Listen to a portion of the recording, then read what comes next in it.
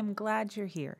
This little podcast is a safe space to talk about the movies we love, the good and the bad, acknowledging their issues and celebrating their successes, with a healthy dose of nostalgia thrown in for good measure. And because I'm a librarian by day and don't need an excuse to talk books at the end of our conversation, I'll give you a few book recommendations you might like if this movie is your cup of tea.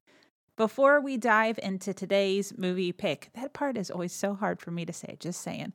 1989's Field of Dreams, a quick ask. If you like the podcast and want a free and super easy way to support what I do, please consider rating or reviewing the podcast wherever you listen. You can also just share the podcast. That's kind of the easier way to do things and the much more appreciated. Sharing with someone or someones you know that you think might enjoy the fun as well. Word of mouth marketing. I would be ever so appreciative. So settle in. I think this is going to be a long conversation because I found a lot of interesting tidbits and I love this movie. I decided that eventually I am going to have to sit down and do an episode where it is my top 10. And I'm going to have to, because I say a lot, this is one of my favorites. And you can't really say that for every single movie. You've got to pick eventually. And I know it has to do with mood and that kind of thing, but I'm pretty sure this is in my top 10. So to come, a podcast episode where I attempt to determine my top 10 favorite movies. But this one is pretty special too, because this is one of the few movies where I've been to the actual set. I've been by some things. When I was in New York City, I went looking for the shop that was supposed to be the shop around the corner. Doesn't look the same. We passed a few other things, like in Central Park or Washington Square Park, those kinds of things, especially in New York City. But this was the first that when you pull down the drive at the location of the Kinsella house where the field is in Iowa, you feel, there's elements of it that, of course, like a souvenir shop that's been built and that kind of thing. And I was there a few years before COVID. So a few years before they built that second stadium, that second field where they now do the kind of retro games, the Field of Dreams games. But you drive down and you feel like you are driving to watch the game in the movie. Like you are one of those cars at the very end of the movie, and you have come to experience baseball and the game and what reminds you what it's like to be a kid. And it was just, we were on our way to South Dakota. My dad's like, you know what, if we're having to cut through Iowa anyway, that is where we're going to stop for the night. So the first day, we are driving straight to Dyersville, Iowa. And we get into Iowa, and I was like, there is a very distinct aroma in this state. You just smelled cow. Lots and lots of cows. At times it was rather overwhelming. Even on the field, once you get to the location, to the Field of Dreams field, you're like, it's just a lot of cow smell. And we pulled up, and it was a really interesting night. We were there just a couple hours, maybe just an hour before the place was supposed to close. The house was not open. They were doing some, I think, renovations and things to the house. But there's the barn, and there's a house, and there's the little bleachers, and there's the field. And it was an evening where these artists had come out, and they'd set up their easels, and they were going to be painting that evening at the field. And so we're just walking around kind of exploring. You get to go onto the field. We went up to the corn, and you had to take the stereotypical tourist photo of you stepping into the corn.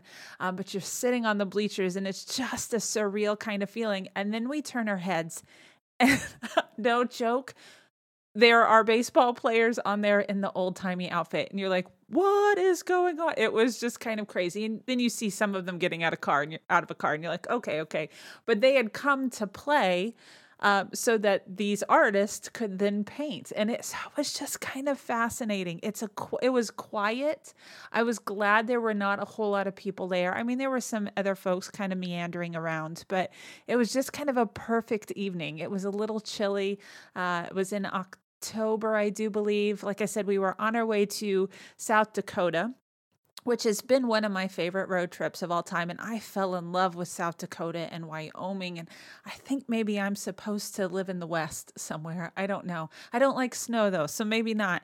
But we actually got hit by a blizzard on the way to South Dakota to Rapid City, and we didn't know if we were actually going to make it. It was kind of touch and go. There were semis off the road. We're in my little Kia Soul, which is, not necessarily the car you want to be in a snowstorm. It was a very fun road trip, but that first night in Dyersville, Iowa, to see the Field of Dreams field was something pretty special. There's not much to the town. We stayed at this little kind of really old hotel. We ate at this small family-owned diner, so it just has that small town feel, but it was pretty special. If you can ever make it, I highly recommend it, especially if you are a fan of the movie. It is worth going to. I have just created something totally illogical. That's what I like about it.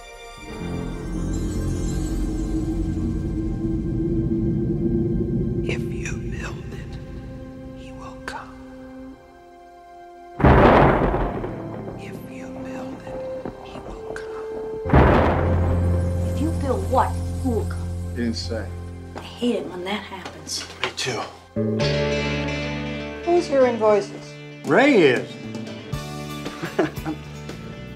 I think I know what "if you build it, he will come" means. Ooh, why do I not think this is such a good thing? Daddy, there's a man out there on your lawn. Are you a ghost? What do you think? You look real to me.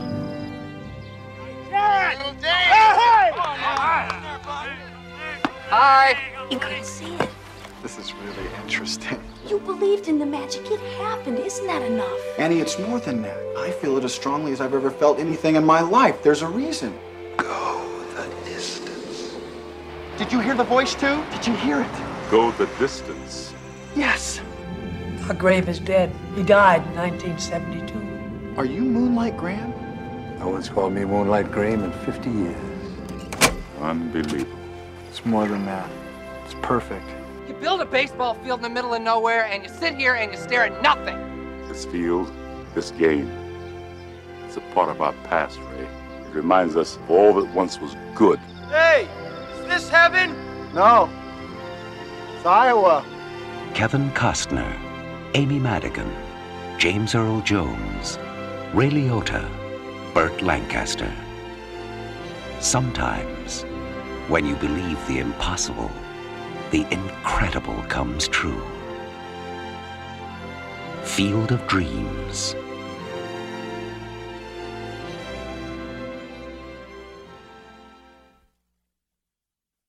All right, so a little bit about the movie before we hop into a very long summary. And again, I'm apologizing up front, but I think we're going to be here a little while. Field of Dreams was directed by Phil Alden Robinson. For directing such an amazing movie, Robinson doesn't have a lot on his filmography, which kind of surprised me. I feel like after this movie, a lot of doors would have opened him, and maybe they did, and he just chose not to walk through them. I don't know, but there's just not a whole lot to his filmography. His first directing credit was for a couple episodes of the George Burns Comedy Week show, then a movie called In the Mood, which I had not heard of, but we need to listen to this plot. I just could not believe the plot of this movie. A 14-year-old nicknamed the Woo Woo Kid is a teenage Casanova who has been having affairs and runs away to marry two older women, mothers themselves, fascinating the public and the media with his romantic prowess. There is no way that movie would get made today. It was a flop. Of course it was. You have a 14-year-old child wooing older women and running off to get married to them. I just cannot fathom that. Then came Field of Dreams. He did direct Sneakers with Robert Redford, so there was that. Some more TV episodes. The Sum of All Fears with, I think Ben Affleck is in that. And then The Angriest Man in Brooklyn, and I am not familiar with that one. But that's just about all that is on his filmography. He is also credited, though, with the screenplay, along with, of course, Canadian novelist W.P. Kinsella, who wrote a novel called Shoeless Joe in 1982. It was kind of a short story that was expanded, and it was Shoeless Joe Jackson Comes to Iowa. So it was first published, this short story, in the 80s, 1980, in a collection by the same name. And so Kinsella kind of first developed the idea for the story while attending the Iowa Writers Workshop, and he kind of decided to incorporate the stories he told about the Black Sox scandal, imagining if Shoeless Joe Jackson came back to the same city Kinsella was living in Iowa City. I kind of like that he wrote himself into the story. That's an interesting choice. The book is a little different than the movie. So Ray is still a corn farmer in the book. He sells a wife named Annie and a daughter named Karen, but the backstory of a rocky relationship with his father is kind of gone. And instead, Ray is just in love with the rich history of baseball, specifically his hero, Shoeless Joe Jackson. So when he starts to hear voices in the cornfield, he decides to build a baseball diamond as a chance for that lost hero to find redemption. And then he's off on a cross-country journey to find not Terrence Mann, but at the time, J.D. Salinger within the novel. Robinson reads Shoeless Joe in 81, and he likes it so much that he brings it to a producer that he knows. And this producer works for 20th Century Fox. In fact, for like part of the time, this guy was the president of 20th Century Fox. And he just keeps telling him and mentioning that he thinks this book should be adapted into a film. But the studio always turned down that suggestion because they felt like the project was just too esoteric and non-commercial. Meanwhile, Robinson went ahead with the script. This was a passion project for him. He decides to go ahead and write a script, and he's at the time frequently consulting with Kinsella for advice on the adaptation. And finally, this producer / president of Fox, he actually left Fox in 86. He started pitching the adaptation to other studios, and Universal picks it up in 1987.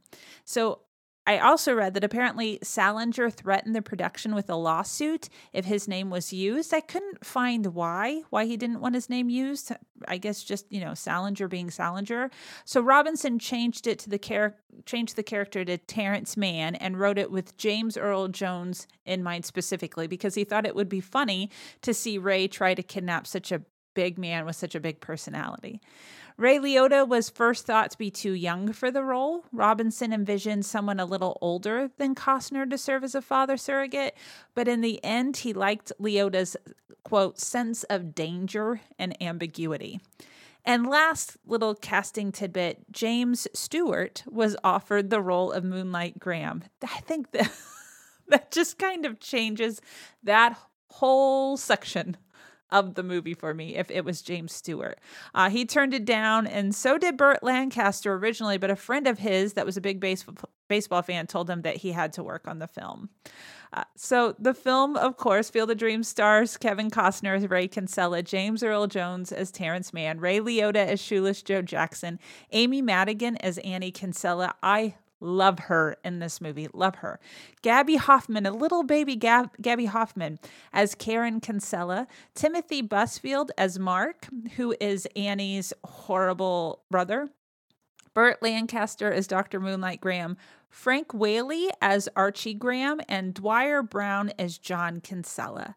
Sounds like Kevin Costner wasn't their first pick either, or at least wasn't originally considered for the role. They didn't think he would want to do another baseball film so soon after Bull Durham, which, spoiler, we'll be talking about later this month because it is my favorite of all-time baseball movies.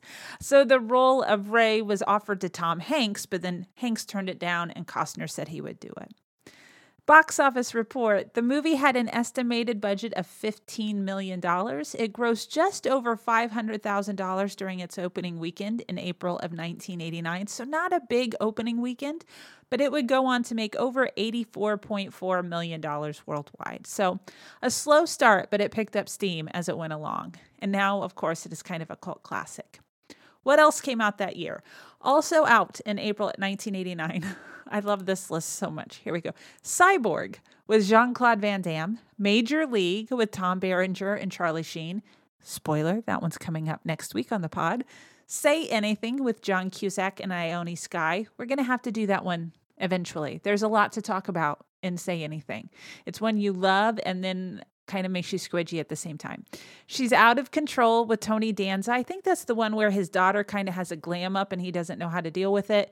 Kickboxer with Jean-Claude Van Damme, Stephen King's Pet Sematary, and Teen Witch with Robin Lively, which we've already discussed on the pod. You'll have to go back and listen to that episode. It's not one of my favorite movies of all time, but just a really bad movie that I absolutely adore.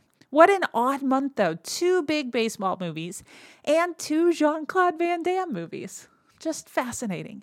We talked about 89 not too long ago in our conversation on Honey, I Shrunk the Kids. If you remember, that's when Kim Basinger bought and lost an entire town in Georgia when we were reading through the events on the Wikipedia page.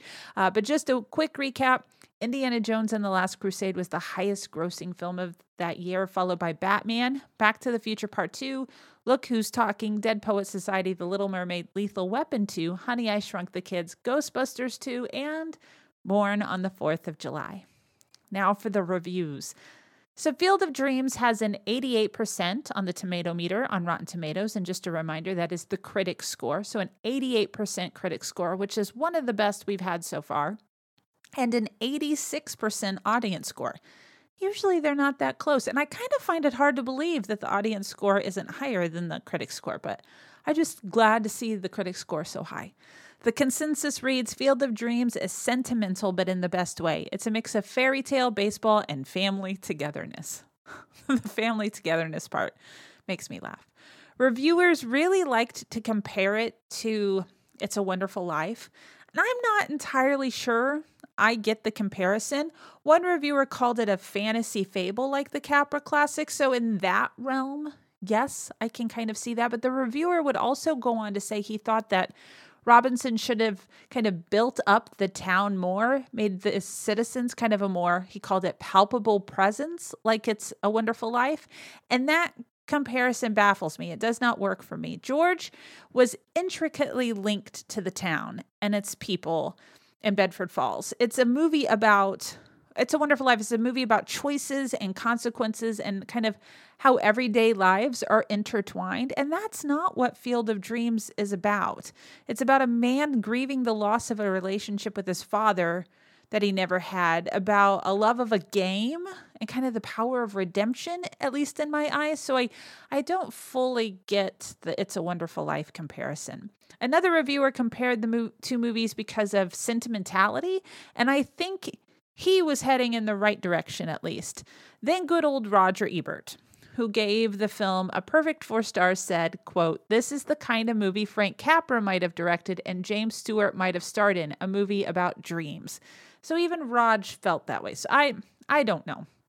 In the end, what I know is that the reviews that called it sappy and shamelessly sentimental made me sad and annoyed. And their favorite movies are probably some metaphorical art house flicks that are just more pretentious than entertaining. So the reviewers just keep making me upset, but that's okay. It's okay. They are allowed to do that. They are allowed to have their own opinions, just like we here on the pod are allowed to have our own opinions. But now it's time for a breakdown of the summary by act, a summary in 3 parts. We've got Act 1, the setup, Act 2, rising action, and Act 3, the resolution. So we're looking at the movie through the lens of storytelling. Act 1, the setup, we should be introduced to our characters and to the main plot of the movie. It should be setting all of that up, which I think it does pretty well. There's a lot of exposition in it, especially here at the beginning, which we'll talk about. But overall, it does it fairly quickly and then gets us into the big bulk of the movie, which is, of course, Act 2, rising action. But Act 1, the story begins with a voiceover narration from Ray telling the story of his father and their kind of rocky relationship. So John Kinsella fought in France in World War I. I do have to, before I go on, I have to say I did spent a lot of time doing math in my head. Like, how does this work? When would he have? And he actually tells it all, but it just seems, it doesn't seem right to me that his dad fought in World War I. I don't know.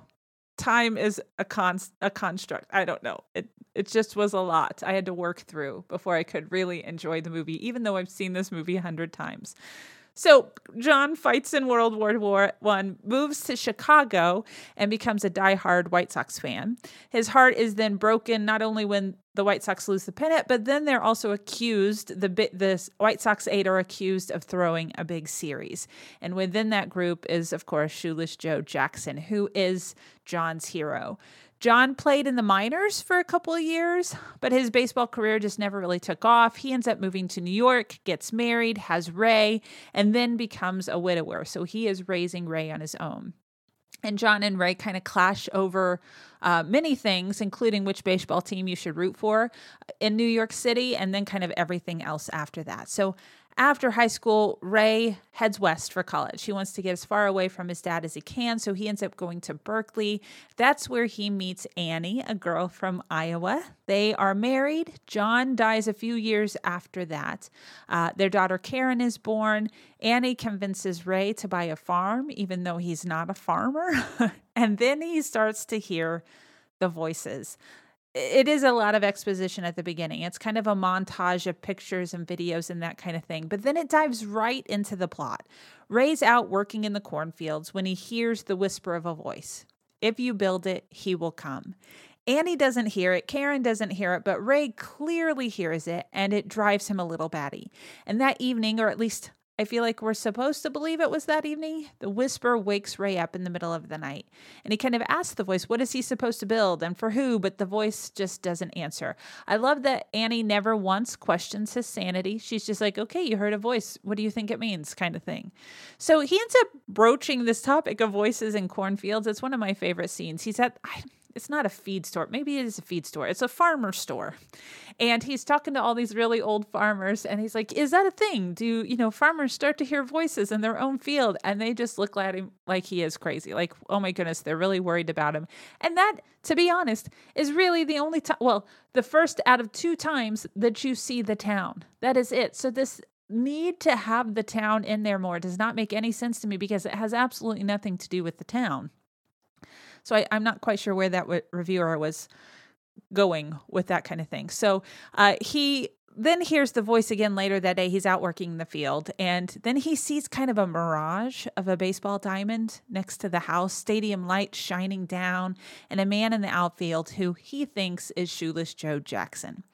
So that night in bed, Ray can't get this idea out of his head. He feels like he needs to build the stadium, and he can't get Joe out of his brain and that the game of baseball. So Annie asks him if he's serious about building a baseball diamond in the cornfield.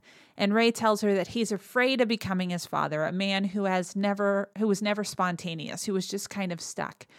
And you fall in love with Annie so much in this movie because without hesitation, she tells him that if he really feels like he should do this, then he should do it. She's completely supportive right off the bat.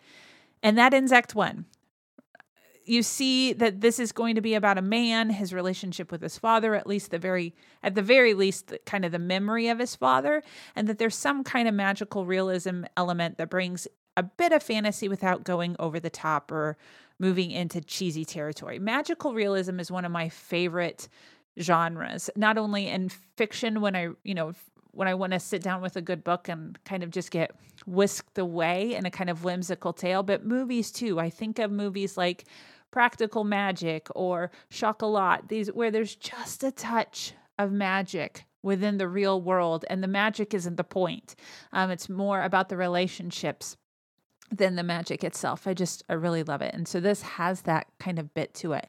And you immediately understand who Ray is and who Annie is. And she, I think, is just as important to understand as Ray. And it's that kind of character development that carries you through the rest of the movie. That is, I think, the most important thing that this setup does is provide that character development for Ray and for Annie and the partnership that they have and the trust that they have in one another.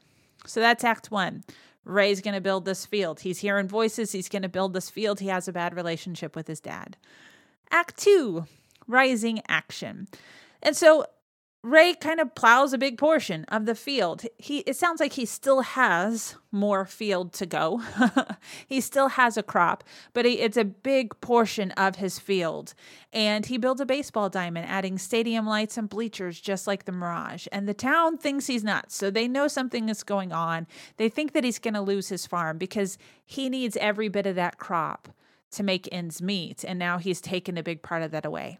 And we get more voiceover. Ray, it's a really kind of sweet, Ray telling his daughter Karen about Shoeless Joe Jackson, who took the payoff, but no one could ever prove that he did anything to help throw the game. And then he's talking to Annie about it on the pitcher's mound one night under the stars, reminiscing about a time when his father actually saw Shoeless Joe Jackson years later playing kind of under a made-up name because he got got banned from the game for a lifetime. So he's playing on this kind of minor league team. I don't even think it was the minor leagues. It was like a B, C, D, E league. And he sees that he's older and he's gained weight and that kind of thing. But Ray says, Dad used to say no one could hit like Shoeless Joe. And he says it with a smile on his face, a smile that Annie had never seen before when he was talking about his dad. So you already see that with Shoeless Joe and the game of baseball, that there's a wound that is needing healing and that has possibility for healing inside of Ray. So winter comes and goes and there's no sign of him, the whoever that was supposed to come. If you build it, he will come. Who is he? Nothing happens. And then they're starting to get worried. It's the next planting season. Things don't look good. And Annie's getting nervous that they might lose the farm. She's telling him, we might be able to break even with this field gone. Maybe that is not a given. It's going to be very hard to do. I'm honestly not sure it's going to happen. So things are going to be very, very tight.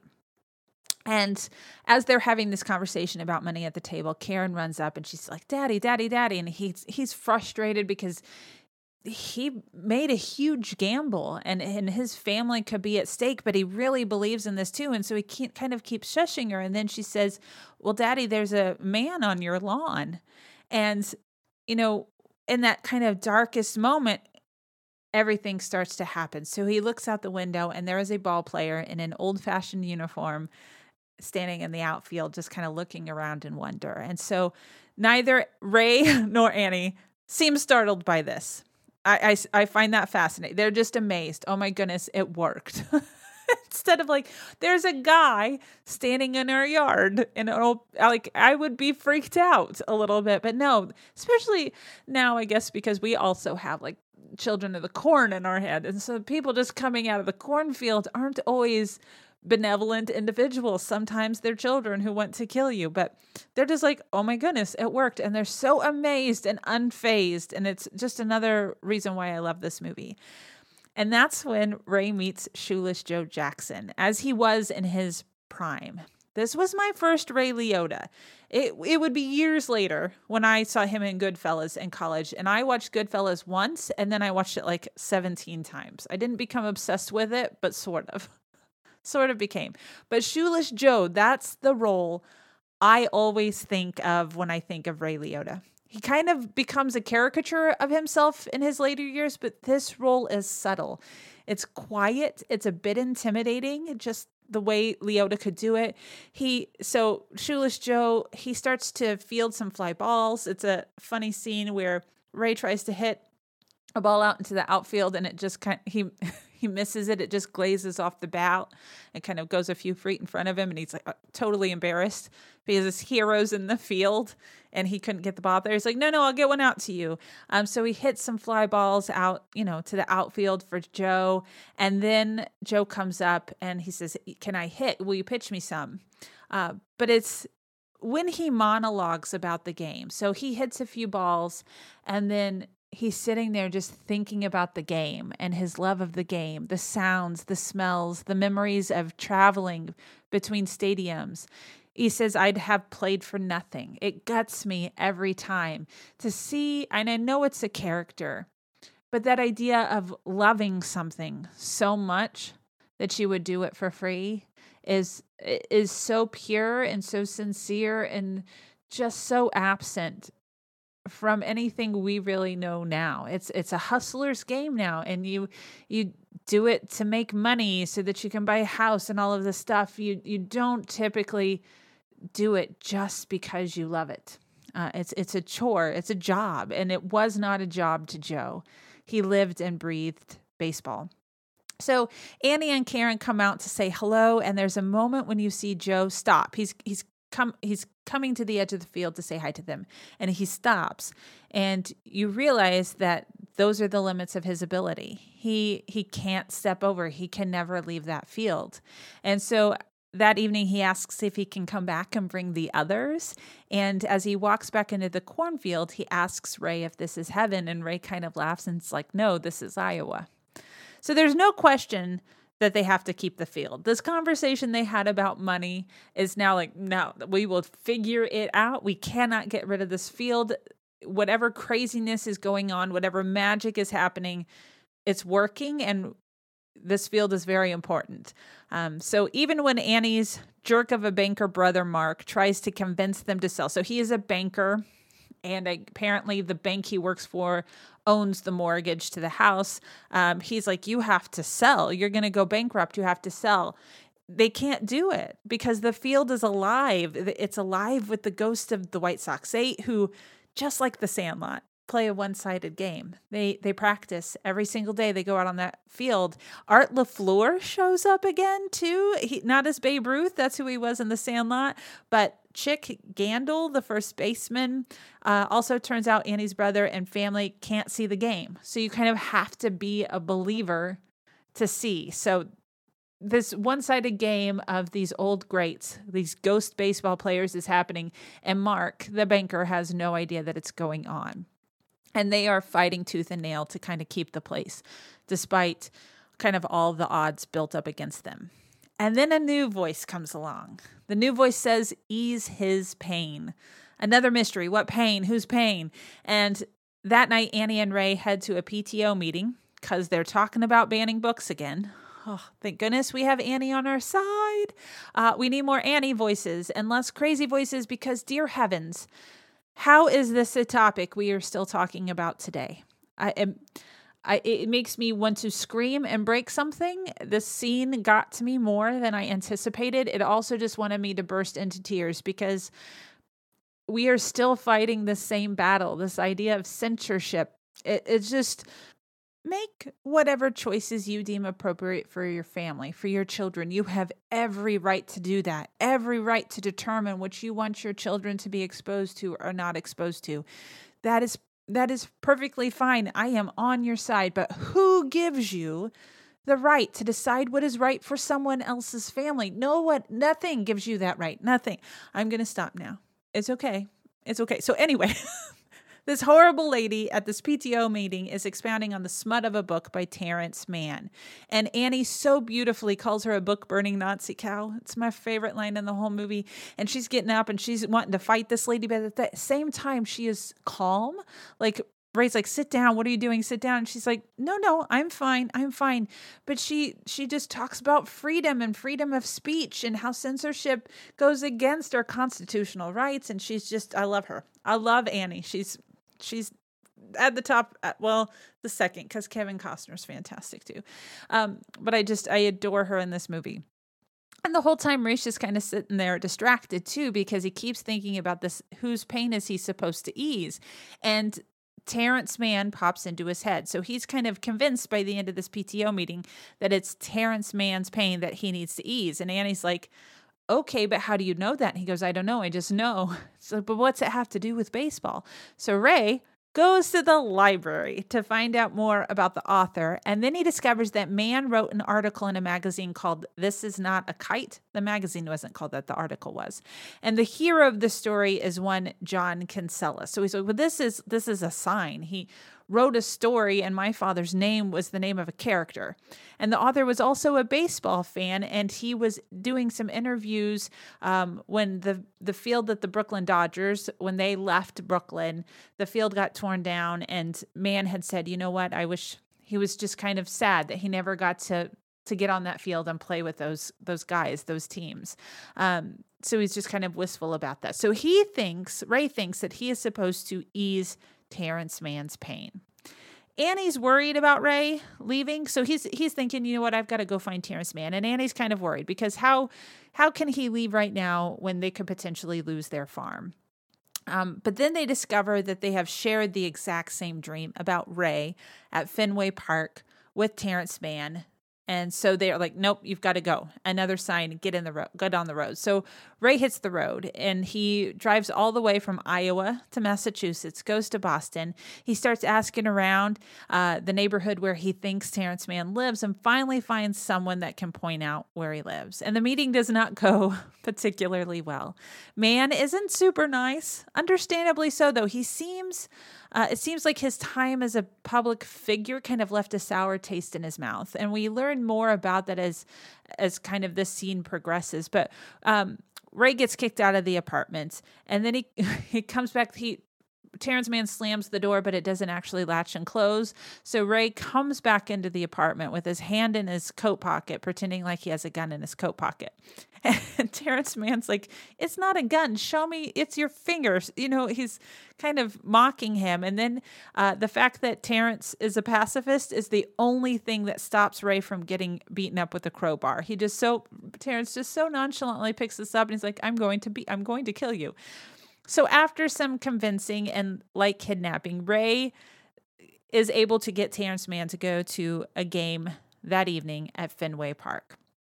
Turns out, and they have this nice conversation as they're walking into the stadium. Turns out that the author / former activist has kind of hidden himself away because he gave everything and lost everyone in his fight during the 60s and 70s. He talked, about Martin Luther King and that kind of, and I think Bobby Kennedy and all these people that rallied behind the same kind of beliefs that he had, and everybody kind of gravitated to his literature and expected him to have all of these answers, and he just wanted people to start thinking for themselves, and so he kind of receded into the shadows.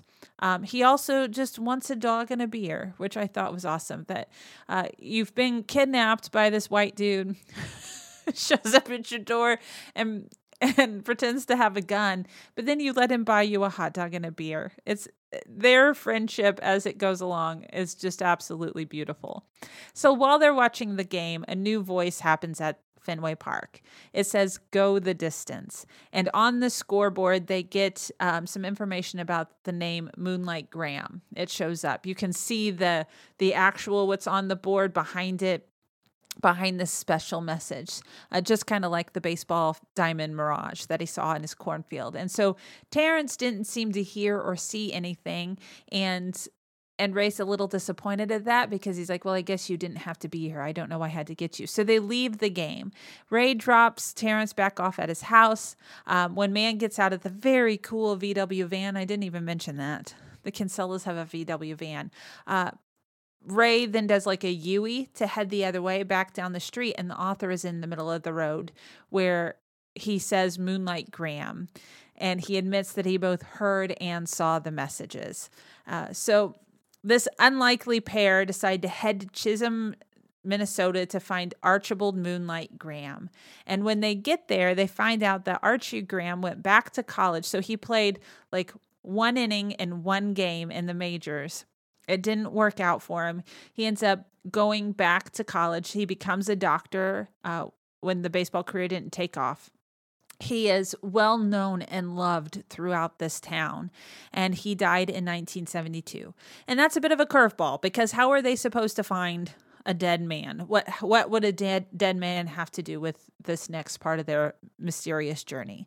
Terrence talks to people around town. He kind of starts interviewing people around town, and you see how good he is at that kind of journalist writer, just how at ease he puts people as he's talking to them around town, and they're sharing all of these facts and sweet moments with Dr. Graham.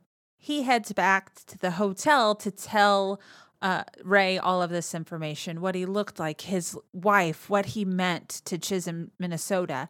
And so then Ray's reading a newspaper, and there's an article in it about how Terrence Mann has gone missing, and he's like, oh, goodness.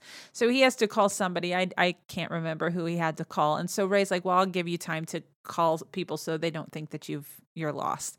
So he decides to go for a walk. And on the walk through town, Ray is somehow transported back in time. Posters of Richard Nixon are hung up on the street corner. The Godfather is showing on the marquee, and he realizes that it's 1972. And then off in the distance, he sees this man walking down the street in a trench coat holding an umbrella, just like all of the townspeople described Doc Graham of doing. So Ray runs up and officially meets Dr. Graham. He asks if he would like to come. They have this nice conversation at Dr. Graham's practice, his office. And Ray eventually asks, would you like to come with Terrence and I to Iowa, but Graham turns him down. And as much as he dreamed about playing ball in the majors, he has no regrets. He has this beautiful life that he built for himself with his wife that he loves and a town that he loves, and he's been able to save lives. And so he has no regrets. No, he doesn't want to go. So they're kind of at a loss then. Why were they meant to go to Minnesota? And then Annie calls to let Ray know that the bank is going to foreclose on the farm if they don't sell. So Terrence and Ray know they have to get to Iowa as quickly as possible. Well, Ray was going to send Terrence back, but he's like, no, I've got to see this through all the way to the end. I want to see this field now. And so they hit the road the next day, and they end up picking up a hitchhiker because Ray's like, you know what? I need all the good karma I can get. Well, that young man that they pick up ends up being Archie Graham. So they pick up the younger version of Moonlight Graham, and he goes to Iowa with them. With Archie asleep in the back of the van, Terrence starts to ask Ray about his father. Ray explained that his father never really made it in baseball, so he tried to make his son make it. Like they would play all the time, and by the age of 10, it just became a chore. He said, like eating vegetables. And by the age of 14, Ray just refused to play. It made him angry and just kind of disconnected from his dad. And he says at one point, can you believe that? American boy refusing to have a catch with his father. And that's going to come back. So remember that. At age 17, he packs his things, said something awful to his dad, and left. And Terrence is like, well, what awful thing did you say? And it was something about, I could never respect a man whose hero is a criminal. And so he's speaking specifically about Shoeless Joe Jackson, which he didn't mean, but he knew it would hurt his dad if he said it. And so he leaves, and they almost, maybe they don't speak again. I know they don't see each other again. He talks about after a while, he wanted to come home, but he didn't know how to bridge that gap in the relationship. So it does sound like he never saw his dad again. Terrence calls this adventure Ray's penance. He can't bring his father back, but at least he can bring back his father's hero. So they make it back to Iowa to find out that there's more than 8 players now on the field. They have brought some friends so that they can have an actual game, and Terrence has no trouble seeing the game. He sees it immediately. We also get a very quintessential Ray Liotta laugh at one point, that kind of maniacal, grinny laugh that he does. And then Archie joins the game. There's a nod of recognition that Archie is exactly where he's supposed to be. So mission accomplished. You have those moments a few times. Like, are the people actively in the story a part of know they're a part of the story? I'm not explaining that right. But this is young Archie who had not gone to the majors yet, who had not had that one inning in that one game. But he also knows that this is where he was supposed to be. Like he was having his dream fulfilled here. Almost like that conversation. He remembered that conversation with Ray as older Graham in the office. So there's a few moments like that. So the next day, Annie's brother shows up, still completely oblivious to what's going on. He can still not see the game. He gets feisty, but Karen chimes in. The little girl Karen chimes in that they don't have to sell. They don't have to sell because people will come to watch the game and remember what it's like to be a kid. And then Terrence chimes in with the same sentiment, adding on that one constant is baseball. Baseball marks time. It's a part of our past. And it keeps going, they will come, Ray. People will come. So at one point, the jerky uncle grabs Karen's arm in frustration. She ends up falling off the bleachers and is unconscious. And that's when young Archie Graham, runs through the players on the field to that edge where he knows that he can't pass, and he steps over it. And he walks off knowing that there's no going back. The baseball dream will be over, but he walks off because he knows he has to.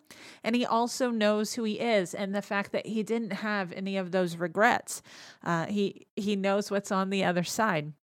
And so he steps over the line. The Archie from the past becomes the Archie of 1972.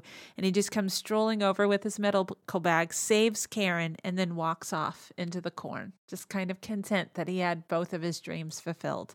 It's just very sweet. I'm not going to cry. I may be crying a little, but it's fine. End of Act 2. So that ends Act 2. All of the players are at the field now for this kind of, it's not even a final confrontation, but it is a final conversation. Are they going to lose their house or not? They know that they cannot give this up. What they have built is something magical and they cannot give it up. They will figure out something to do. And the players are looking at Ray like, what are you going to do? And he knows that he built it for them, at least partly for them. And so it's all coming to fruition here, which leads us to Act 3, the resolution. So Mark, the jerky uncle, is left amazed. He can now see the game, and he tells them that they most definitely cannot sell. So now Mark is on board. So if the banker's on board, you figure he's going to help them figure something out to keep the field and keep their home. And the players follow after Archie for the day, but promise to come back. And then Joe turns around and asks if Terrence wants to come with them. And Ray gets understandably upset. Why are they asking Terrence when he built this entire field? What is in it for him? And Joe's like, well, did you do it to have it, to have something for you? Why did you do this? And he just keeps, I think you should stay, Ray. I think you should stay. And then Terrence talks about that interview that he did, that he had actually told Ray he hadn't done, about wishing he could have played at Ebbets Field before it was torn down. And Terrence thinks he was chosen to tell this story, to write again, something he had not done in a very long time. So he needs to go and kind of see. And so they have this very genuine conversation. I want to know everything. Ray's like, you have to tell me everything. And so he steps onto the field and towards the cornfield with this giant smile on his face. And James Earl Jones has the most amazing smile, just the most amazing smile. And then he disappears into the cornfield. So then Ray turns and is about to walk off with Annie to go to the house. And then he looks back at the field and he sees Joe just staring at him. Just Joe. Joe's the only one left on the field that that we have seen. And he says, if you build it, he will come.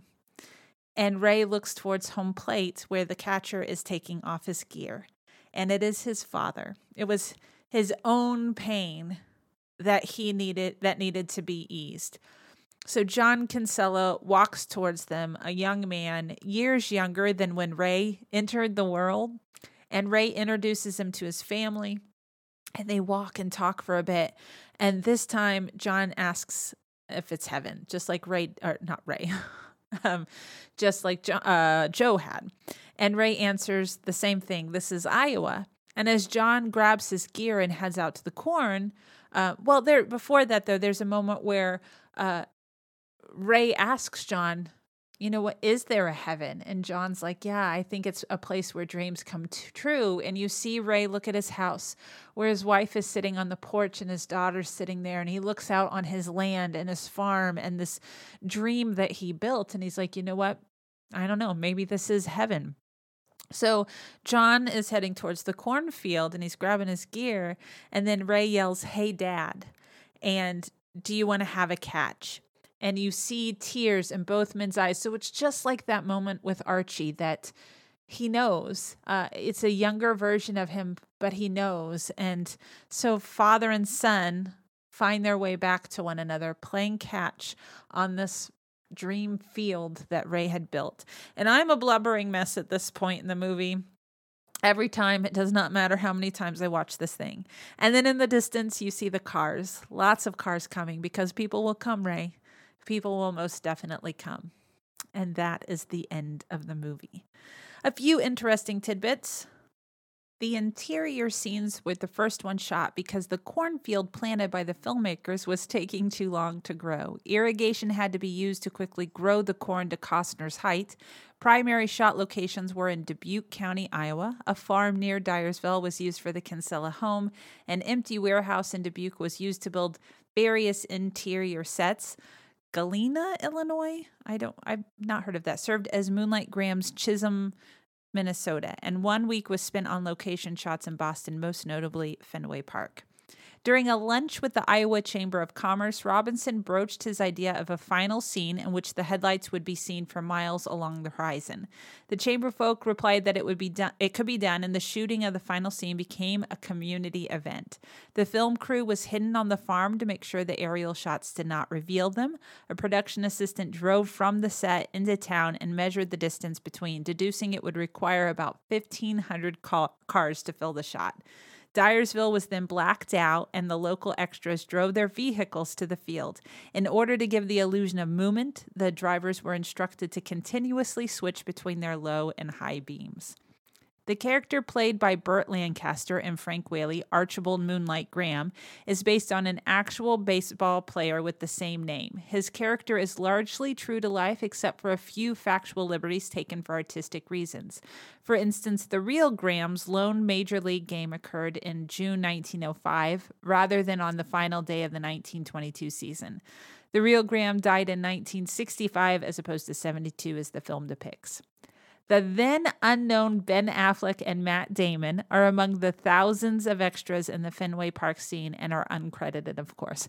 Over a decade later, when Phil Alden Robinson welcomed Affleck to the set of The Sum of All Fears, which came out in 2002, Affleck said, "Nice working with you again." Robinson asked, "What do you mean again?" And Affleck explained the connection.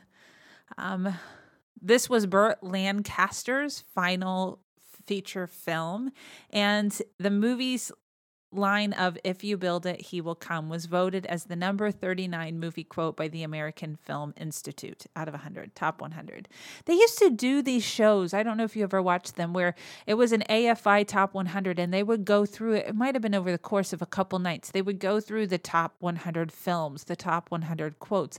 They don't do that anymore. And I haven't looked in a while to see if they have updated the list. I know they do it every few years, but I wish they would do those shows again. I really, no surprise to anyone, I like list shows that talk about the movies and that kind of thing. There was also a series a few years ago where it was like the movies by decade, which was fascinating because not only did you get conversations about a lot of different films and actors, but you also better understood the context of the films, what was happening in movie making and filmmaking in Hollywood during those particular decades. So it was really good. I think it was just called The Movies by Decade or something like that, if you want to look it up. All right, the top 5 reasons why you should watch The Field of Dreams. 1, it just feels like summer. It's not completely set in the summer, but much like The Sandlot and just about every baseball movie, it feels like summer. So if you are wanting some of that kind of, hey, grab a beer, eat a hot dog feel, watch this movie. That's number 1. Number 2, Kevin Costner. He's a good actor. He is just a good actor. I think he's been in so much, and we hear about him a little more right now because of Yellowstone, but his filmography is so good. So good. There's some really cruddy movies in there too, but he is just really good, especially as this guy next door, and that's what Ray is. There's this genuineness to him that you could meet him on the side of the road and have this conversation with him, and this eagerness, and he plays vulnerable really well in this movie. So that's number 2. Number 3, the score. There are just moments. It's not an overwhelming score that you're like, it's not like Last of the Mohicans, where I can hear one part of the score and know exactly what part of the movie that is because it is just beautiful from start to finish. But the score itself is beautiful. It was composed by James Horner. It just has this light, whimsical feel to it. Number 4, Amy Madigan as Annie. She might be the best pop culture movie wife. She is so supportive and funny and intelligent and charismatic, and I just absolutely loved her. So if you want this fierce woman who is a feminist, but just a warrior, watch this movie. I loved it. And number 5, it's the game. It's the game of baseball. If you love baseball and want that kind of nostalgic feel, and exactly what this movie talks about, how it kind of connects our past, and you can just see how, important the game has been to American culture for so very long, and what it's like to sit at a ball diamond, just like Shoeless Joe talks about the sounds and the smells. If you just need that kind of little moment in your summer, you should definitely rewatch this movie. Does it hold up? Yes, it holds up 100%. I can't think of anything that doesn't hold up in this movie. It holds up really well. And there's not a whole lot that really, really dates it. Especially, one would have hoped that talking about banning books in the 1980s would have dated it. But no, that's a thing that is still happening. So it holds up very well. Nothing squidgy or uncomfortable about it. It's a really good movie. What prop would I like if I was building my own pop culture museum? I've thought a lot about this, and I think I would want, I mean, I would like to just pick up the set and take it with me. But I have that memory, so I don't need to do that. But I'm going to say Shoeless Joe Jackson's hat. The old White Sox uniform, something like that I think would be great. Or maybe the ball that Ray plays catch with his dad. Do you want to have a catch? Oh my goodness, I'm not going to cry. Again, no more crying. So maybe that ball that Ray finally got to play catch with his dad. Movie night recommendations. So if you want to make this a whole thing, a whole night, you have some options. Of course, you could go, you could do a twist. Baseball, we're going to get to the baseball recommendation here in just a second. Personally, I think you should just go all in Iowa. You could pair Field of Dreams with something like the musical State Fair or The Music Man. You could stay dramatic with Bridges of Madison County. And apparently Twister was actually filmed in Iowa, even though I think it's set in Oklahoma. So you know what? You could either just stay Iowa, which is, not a bad call. But if you want a little better pairing, I think you could go with 2002's The Rookie, starring Dennis Quaid as this Texas baseball coach who loves the game and finally makes the major leagues after agreeing to try out for his high school. So it was a bet. His high school team wins the playoffs, he will try out for a major league team. So it's a story about fulfilled dreams and second chances. And sadly, there were just not enough weeks in June, aka baseball month, on the pod to talk about this one or to talk about A League of Their Own, which I will fit in somewhere else. I will figure it out because I'm really sad I'm not going to be talking about that one because that is also almost a perfect movie. Book recommendations.